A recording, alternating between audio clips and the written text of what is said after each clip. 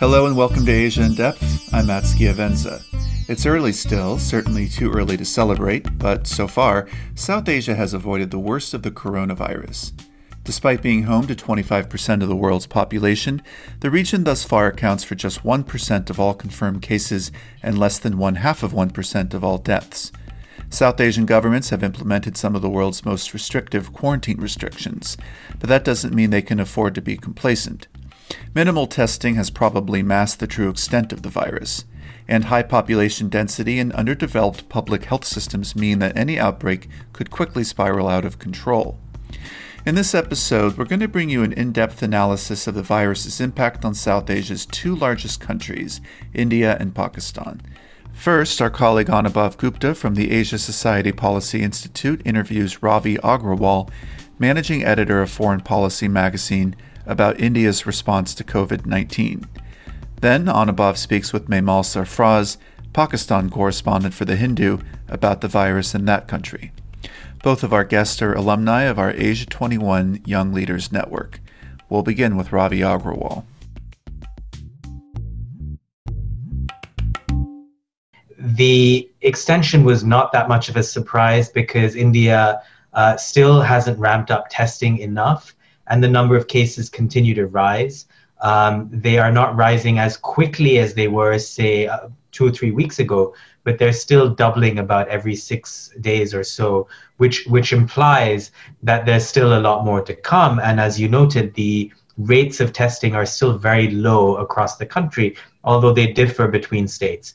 Now, all of that said, in terms of the larger response, I would say the answer is almost twofold in that, on the one hand, India, which had its first case in January, was quite quick among, if you compare it to other countries, to shut down its borders, to stop travel, especially air travel, to impose screening at ports and at airports.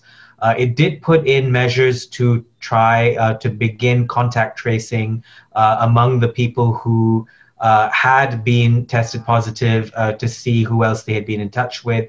So it's not like the Indian state did not put in place some measures at the start.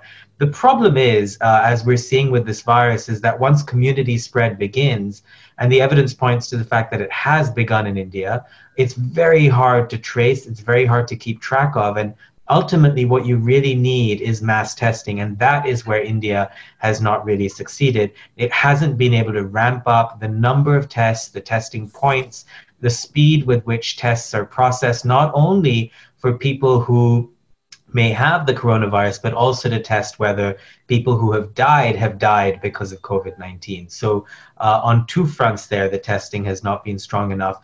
And then lastly, Anubhav, on the lockdown, it was necessary, it was important, and in many respects, the lockdown may have saved tens of thousands, hundreds of thousands of lives. That said, it wasn't a perfect lockdown. The lockdown ignored many millions of people who are migrants. There are 45 million migrant workers in India who weren't able to get home in town. It also didn't account for supply chains of food as well as it should have. It didn't account for people who lived in cramped slums for whom social distancing is a privilege. So there are many instances, daily wage laborers for whom guarantees of income were not put in place. There are reasons now why we're beginning to believe that India may have to shift its strategy and bring certain sectors back faster than, say, Western economies would. Great. And, you mentioned the implementation of the lockdown, and Prime Minister Modi did something quite rare, which was he apologized publicly for the initial implementation. You mentioned the hardship that was placed on India's poor and especially migrant workers. Since the initial implementation, now that the lockdown has been extended, what has the government done to make it a little bit easier on migrant workers and for India's poorest? Sure. Well, it's set up, for example, sort of rest houses for migrant workers wherever they are as they were en route back to their homes. It has set up camps. It is trying to feed them. Again, it is not like the government isn't trying. It's not like it isn't doing anything at all. This is a vast country that is, as we all know, densely populated, very hard to keep track of all of these people. But enough people have slipped through the cracks, enough people are suffering. We've all seen the images, for example, of in Delhi by the Yamuna River, people just sort of seeking shelter under the bridge. We've all seen the images of thousands and thousands of migrant workers just walking home from Delhi and Mumbai to their villages, even if they are hundreds of kilometers away.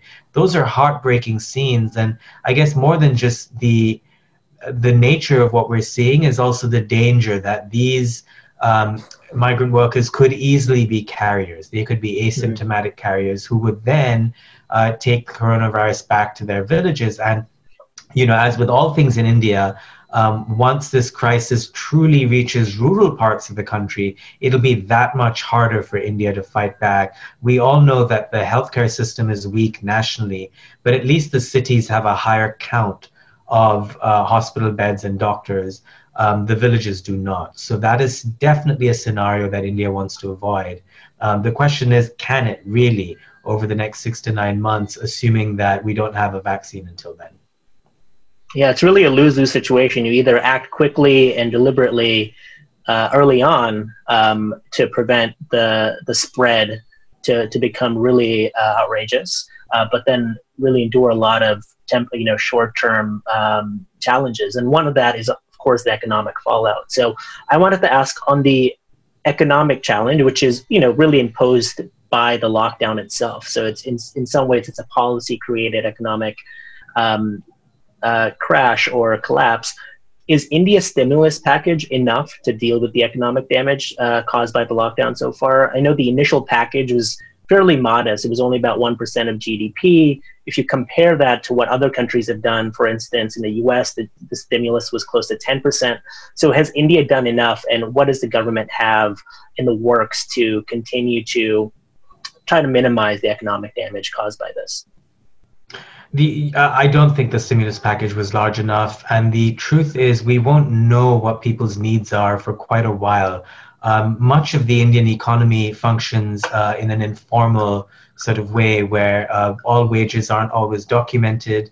For a lot of daily wage laborers, they may not have the means to accept government stimulus plans. They may not have the means to accept food rations. They may not have bank accounts to be able to even get their employers to pay them their monthly salaries or their weekly wages. So there are a lot of things that don't always show up as economic activity on the government's books. And I think those are the people who are going to suffer the absolute most.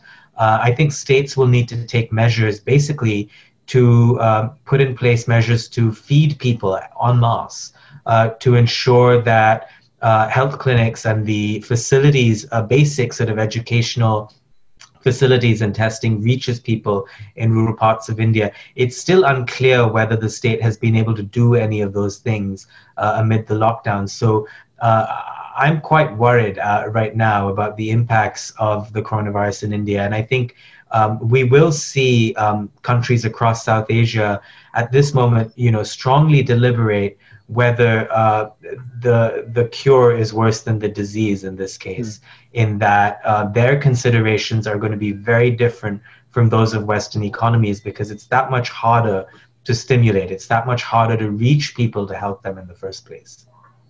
Great. And, these are incredibly tense times. Even in the US, there's been stories about people who've left New York facing discrimination in states nearby. And so, it's not something that's unique to India, but I've heard, there was an unfortunate incident where a Muslim missionary group, the Tablighi Jamaat, held a large gathering that was in Delhi in mid-March. And that has unfortunately led to a lot of cases spreading in India. That much has been reported on. What has happened in the aftermath is quite troubling. There seems to be an increase in anti-Muslim rhetoric and conspiracy theories, especially on social media, that have now actually led to some incidents of actual violence against Muslims. So what do you make of that? And especially given where we were at, just at the end of February, we saw terrible communal violence in Delhi, in the capital, as President Trump was visiting. So given the context we were in, where things were already tense, do you see that coronavirus, this crisis, has made things much worse for India's kind of social fabric? I do, unfortunately. I think India was already at a very weak point when it comes to social cohesion and communal harmony. And, what the coronavirus has done across the board is to catalyze and exacerbate problems that already existed. So if you look at India's problems with Islamophobia and communal disharmony, those have certainly gotten much worse because of the pandemic. The group you mentioned, Tablighi Jamaat, held a large gathering in Delhi's Nizamuddin West, right next to where I used to live when I lived there. And that gathering has turned out to be sort of the root source of a substantial number of cases across the country as pilgrims left Delhi and then went back to their homes around the country. That said, Muslims were not the only people who were meeting around about that time, and this is the early to middle March. There were other groups that also held meetings, Hindu groups, Sikh groups as well. And it's striking how the Muslim group was singled out for its meeting. And Corona Jihad, for example, was a hashtag that was trending on Twitter. A lot of conspiracy theories related to Muslims, such as the theory that Muslims would spit on people to try and spread the virus. I mean, really vile theories that with fake videos and fake imagery were spread online. And you have to say, I mean, this can only happen in a society where there is already a great amount of fear and distrust. And so that really is an indictment, I think, of social cohesion in India. But what we will see, however, is as the number of cases rise rapidly, and they will, it's going to be that much harder to blame one community when this is clearly spreading much more rapidly and by many more people across the country. Okay. And the government, really has a responsibility to some extent in making sure that there's solidarity, that there's a unified response. How would you say that the federal government has dealt with this kind of troubling rise in Islamophobia? When I say the central government.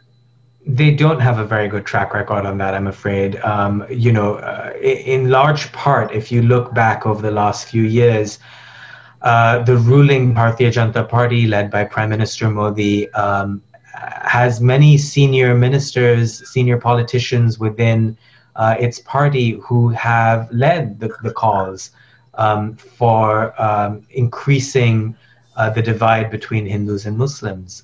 You have very senior ministers who have led the dog whistles, as it were, to try and divide these two groups, to create more fear, and essentially divide them into separate vote banks, as it were. So in that sense, the responsibility for the current mood lies with them. But in terms of how this particular crisis has been handled, in terms of the Tablighi Jamaat message and how they've been vilified, it's not just the government, it is also the media, which could have done a much better job of making clear what exactly happened, why the religion isn't to blame. And it's crazy that we even need to be talking about this.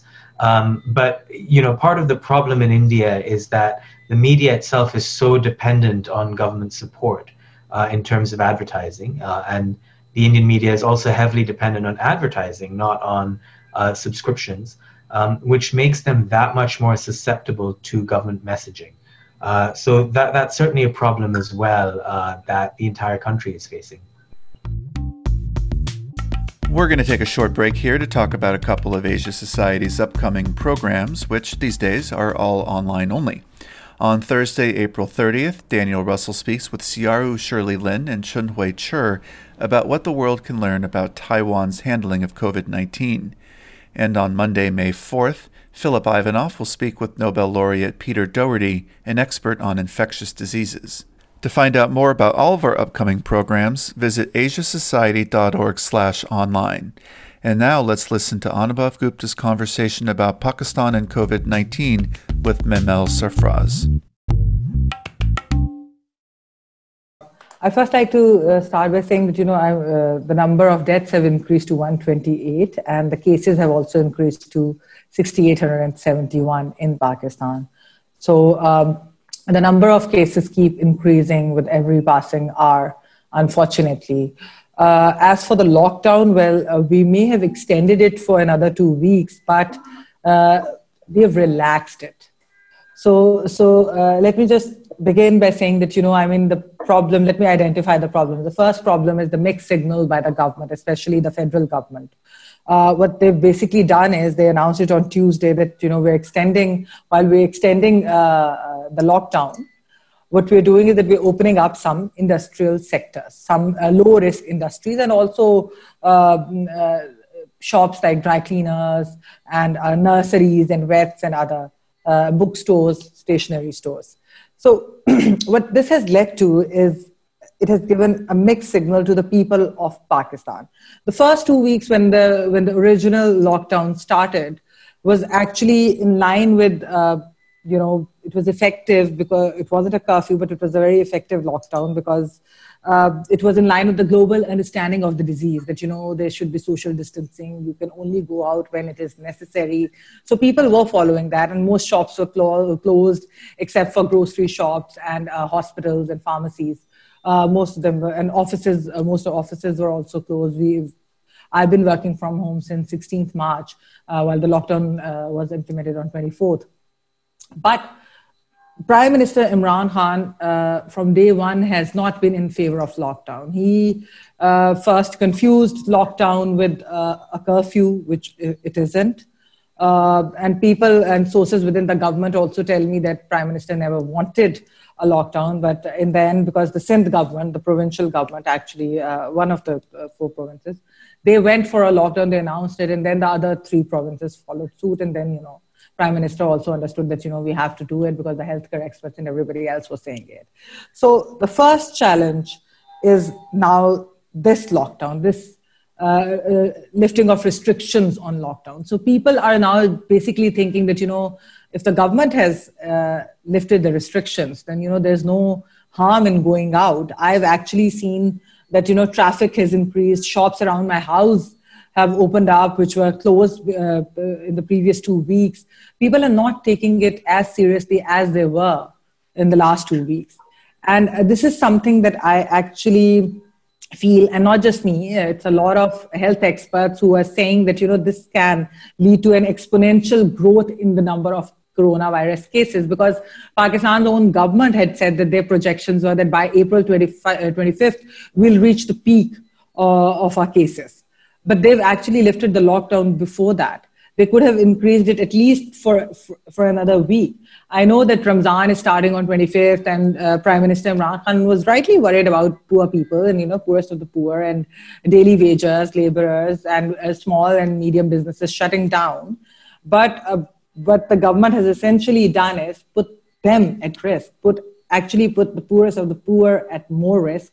And this can lead to a community spread. Already more than 50% of our cases are now locally transmitted. They began with pilgrims from pilgrims from Iran and pilgrims from Saudi Arabia, and also international travelers. Our first 2 corona cases came out on February 26th. But now most of the cases are locally transmitted. So there's no proper mechanism to actually test or aggressively test, just like Ravi said, he mentioned this about India as well.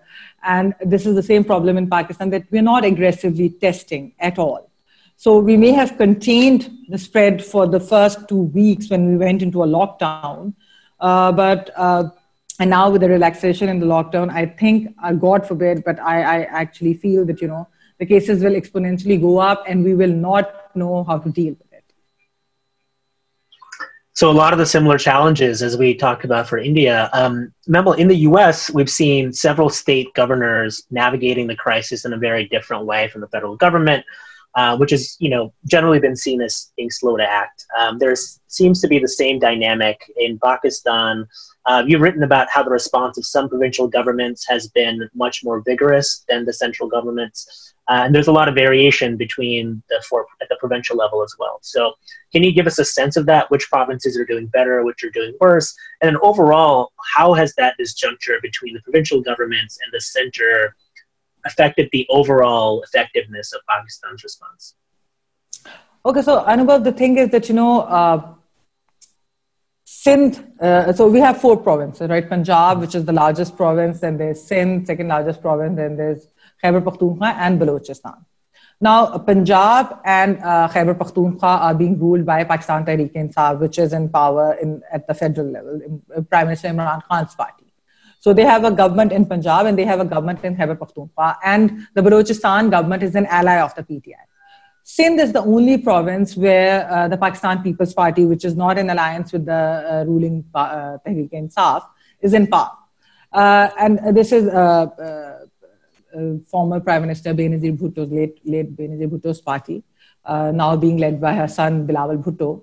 But the Chief Minister of Sindh is Murad Ali Shah. So what happened was when the corona pandemic started, we saw from day one that the Sindh government was very hands-on.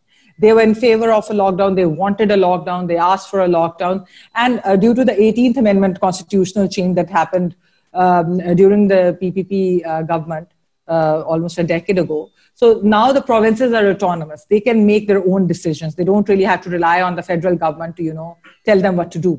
It's not a very centralized system anymore in Pakistan. And so the Sindh government said that we are going for a lockdown. They announced the lockdown, I think it was on 22nd. And it was going to start from 23rd March. And Prime Minister Imran Khan Prime Minister Imran Khan actually came on TV that day and he addressed the nation and he said something like, lockdown shouldn't happen. This is on the same day then when he knew that, Sindh was going to announce a lockdown, and Sindh had already said that we were going to impose a lockdown. But then what happened? So then what happened was that so the next day, the other 3 provinces also said that we are going for a lockdown. And this actually happened because a lot of people and a lot of sources say that. And of course, it's on the record as well that DG ISPR, the military spokesperson, also held a press conference. And he said that, the provinces have asked us to come and help them and we're going for a lockdown. So basically, a lot of people say that while Prime Minister Imran Khan himself was against a lockdown, the military in a way forced him, because what everybody thought was that Sindh is doing the right thing because that's what the global projections were all about, that, you have to go for a lockdown. And the second step was, of course, aggressive testing. And so that's what Sindh did. Sindh led by example. Now the problem is that the response of the other 3 provinces has not been bad either, by the way. They have been very good, very vigilant. But Sindh has been praised the most because they've been very focused. They know what they're doing. They're focusing on how to control the spread. The lockdown in Sindh was quite stricter than the other provinces in a way. But what happened was that then, because of the projection that the Sindh government got in the media, also their political opponents like the Pakistan Muslim League Nawaz, former Prime Minister Nawaz Sharif's party, they were also praising Sindh government and the efforts by them. The PTI felt insecure in a way. It's a global emergency. It's a national emergency also. This is something that should not have been politicized. But for some reason, a lot of their ministers and a lot of their members started attacking the People's Party government. The People's Party government has always been attacked for its alleged corruption and, not being that great administratively. They're very good at legislation, but a lot of people say that, they're not very good at administration. But this time, the Sindh government proved that they had achieved administrative excellence during this whole corona pandemic. So this is something that maybe made them insecure. And although this is not the time, but even now, the PTI ministers are attacking the Sindh government, which I feel is very unfortunate. So there's a lot of kind of political, it sounds like it's become a political football between the different parties. It's very similar to what's happening in other parts of the world. So Pakistan at least isn't alone in that. I wanted to ask you, Mamal, about the economy. So, we had Pakistan's economy was already struggling. We went to the IMF last year for a bailout. You were dealing with currency devaluation, rising inflation.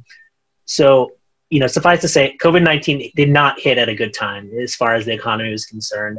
So what's the economic fallout been already? And how is the government trying to really respond to that? How are they preparing themselves for the short term and the medium term?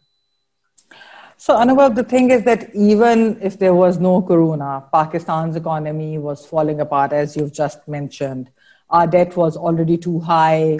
It would have been a very difficult job for the government to come up with a proper budget. We were already melting down. What Corona has done is destroyed us. It has fried our economy. This is extremely unfortunate, but even the World Bank report on South Asia, its recent report said that Pakistan will face its first recession in 68 years. I mean, of course, there's going to be a global recession, but Pakistan will be really hard hit. And the economic mismanagement of this government, we've already seen our finance minister being changed early on, and even then, the government being very clueless about economy and the measures that they took. So I don't know how they are going to deal with it now. What will happen to the small and medium businesses? They will shut down. What will happen to the poorest of the poor? While I understand that the government is trying to help the poorest of the poor, there is, of course, the poverty reduction program called the Ehsaas program, which was formerly the Benazir Income Support Program, which is very successful. And the government is giving money, identifying families through that and giving money to them. But the daily wager, the laborer, all of these people are at high risk now. Even if you've opened up industries and you've given them SOPs, the problem with that is that, so a busload of factory workers will go, there's no public transport, so the industry has to manage their own transport. So a bus will be full of workers going there. They'll pick them and drop them. So what if they get Corona in the factory? What if there are no, because most of these industries will not follow SOPs. There won't be anything, any strict action won't be taken against them. So they can be spreaders, not super spreaders maybe, but, minor spreaders. And they can give it to their families. And then, so what will happen then? This is something, a lot of us asked when on Tuesday, the government announced that, they are kind of relaxing the lockdown, while not really saying that they are relaxing it, but they said, it's a partial lockdown. A lot of us asked that, if you could have just waited for a week or 10 days, things would have been better because we would have known our peak. We would have hit our curve's peak. And then we would have known how to deal with it. Now, when you've opened up the industry, we saw the religious scholars over here say that, we're going to open up mosques as well then. So then what's stopping people from opening up marriage halls or from having a large public gatherings? So sure. If you're, so you haven't really done it gradually. You really haven't done that gradually. What you've really done is that, you've given people an excuse to flout the law, and you've given people an excuse to actually think that, maybe Corona is not that serious. Maybe it's just a flu. Maybe we will not die. So basically, we've kind of, unfortunately, the government has kind of downplayed the seriousness. And I'm talking about the federal government over here. They've kind of downplayed the seriousness of this entire thing because, even the Prime Minister and others have been saying that, it's not janleva. So janleva is something that, you cannot die from it. They said it in the beginning, and then they said only older people die. Even though Pakistan's projections and trajectory actually shows that, more younger people have died than older people. That'll do it for this week's episode of Asia in Depth. For more, you can subscribe to this podcast on Apple, Spotify, and YouTube, and check out past episodes on our show page at asiasociety.org/podcast. And please remember to stay safe wherever you are. We're all in this together. I'm Matt Schiavenza. See you next time.